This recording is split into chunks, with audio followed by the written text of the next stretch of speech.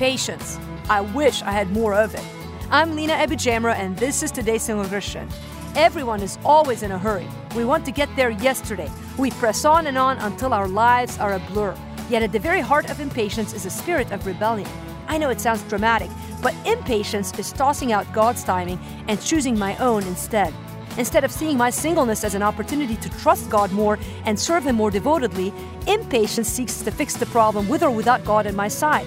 Even though we're living in a changing culture where everything happens fast, God and His ways have not changed.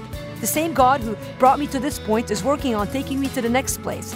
He has a plan for my life, and nothing and no one can ever stand against it. Let's defeat impatience with faith. Let's take every thought of disbelief captive to the obedience of Christ and learn to set our pace to God's rather than expect Him to adjust to my timetable. For more resources, visit todaysinglechristian.com.